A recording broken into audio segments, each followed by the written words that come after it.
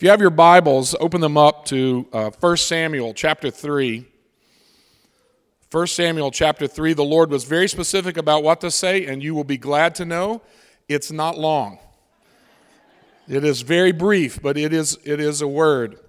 My wife and I lost our 27-year-old daughter to cancer. She was the worship pastor at our church in North Carolina, fought valiantly for 4 years. We prayed, believed, stood on every scripture verse you can imagine. Our whole church did. And yet the Lord did not heal her. And I talk about it in this book. I think they have a slide up. We didn't bring the books, but I just thought I would mention it. I actually felt impressed to mention it. If you've gone through a premature loss of someone that shouldn't have died, but they died, you've gone through some kind of tragedy. The truth is, suffering has come to every kitchen table in America now. This book walks through the why. I do ask the why question. I go deep into it, but I promise you this book restores hope. I get literally a letter or an email every day from somebody who read it that says God restored their faith through this. So faith isn't what you need to get what you want. Faith is what you have to have when you don't get what you want. And so I talk about that in the book of how to have a mature faith after you've suffered a great loss. 1 Samuel chapter 3, verse 1. Meanwhile, the boy Samuel served the Lord by assisting Eli. Now in those days, messages from the Lord were very rare, and visions were quite uncommon.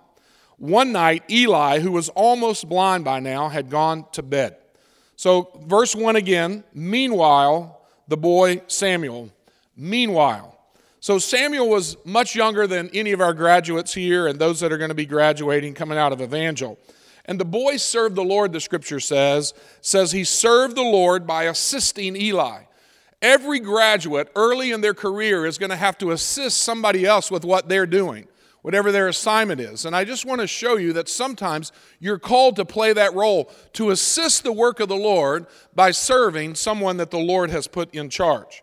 And it's this case where Samuel was hearing the voice of the Lord but didn't know that he was. And I want to show you this, that in this case, he was actually cleaning up. He was like an environmental worker, like a janitor in some ways. He was cleaning up the wax or taking care of the table of showbread here in the tabernacle. It was very unglamorous work, but Samuel had dedicated his heart to do it. And the boy Samuel, though, had something on him.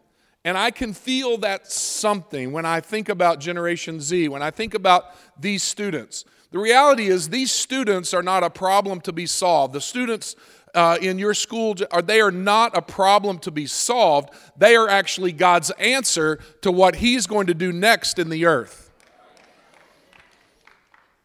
This Gen Z, they do not feel entitled. They're willing to sacrifice themselves for the things that God cares about. And that was what the boy Samuel, that was a characteristic of him. He served the Lord, right? First things first. He served the Lord by being obedient to Eli. God's solution for us is here, and it's in this next generation. And I want to talk to you a moment about that. And the Lord was very clear about what He wanted me to say. The scripture says, now in those days, the narrator here, it's the same narrator that gave us the story of David and Goliath in chapter 18. He's retelling the story of the days when Samuel was very young. He's establishing the fact that here, that the Lord Yahweh was king of Israel, and that Samuel was his servant even as a boy. And in this case, nobody was watching. Nobody was watching Samuel. Nobody thought Samuel would be anything. Nobody thought that this hand of the Lord was on him, much less that for more than 40 years he would be the voice of the Lord to Israel. You know what it says? It says messages from the Lord were very rare. Not just rare, very rare. There is a difference. You go to the steakhouse this afternoon, have somebody order very rare, and have somebody order rare, and you'll see the difference. So it's very rare. In other words, the word of the Lord, people catch, it was drying up. But not for Samuel. Samuel was hearing the voice of the Lord. And the writer or the narrator here wants to tell us that while Samuel had no official authority, he could hear the voice of the Lord. If you will listen to these kids that are in your school, and even the kids that are in children's church today, you will hear the voice of the Lord coming through them. As sometimes it'll give you chills when you really think about it, because they may not even know exactly what they're saying, and you'll say, I think the Lord just spoke through that kid. It's an amazing thing to watch. The writer is validating, if you will. We call it valorizing. You can look up the word. We are the Evangel University Valor. And valorizing is this word which just means to validate. It's where you get the word valedictorian from. It's to validate. And I'm prophesying not only to these students that are here, but to you who have children in your house and in the house of the Lord. Your students will grow up to validate the voice and the hearing of the Lord's Spirit, and there will be a move of God coming through this next generation, the likes of which we've only dreamed about and prayed for. And the Lord wanted me to remind you this morning that, and I don't even know your story, okay? Here's what I know, that the Lord told me for you to get deeply engaged in advancing the school, for the Lord's Spirit was being poured out upon your school. And as I began to pray into that, I began to sense a strong anointing. And so I thought, well, that's an unusual message for the Lord to say to me. And here's the couple of things, and I'm done. The Lord said, number one, never overlook the young. Never overlook the young. Those that are assisting you in what you do, even stay-at-home parents, whether you're a mom or dad, those children are very, very, very important to the Lord. And the second thing the Lord told me to tell you is live like somebody's watching. Live like somebody is watching. They not only are watching you, but the Lord is watching. The Lord cares very much about the young. You can see it in his interaction with Samuel, even in this one verse. And then this came so strongly to me, I didn't run this by Pastor and get his permission. So you may never see me again here, but I love you. But here it is. This is what the Lord said, Pastor.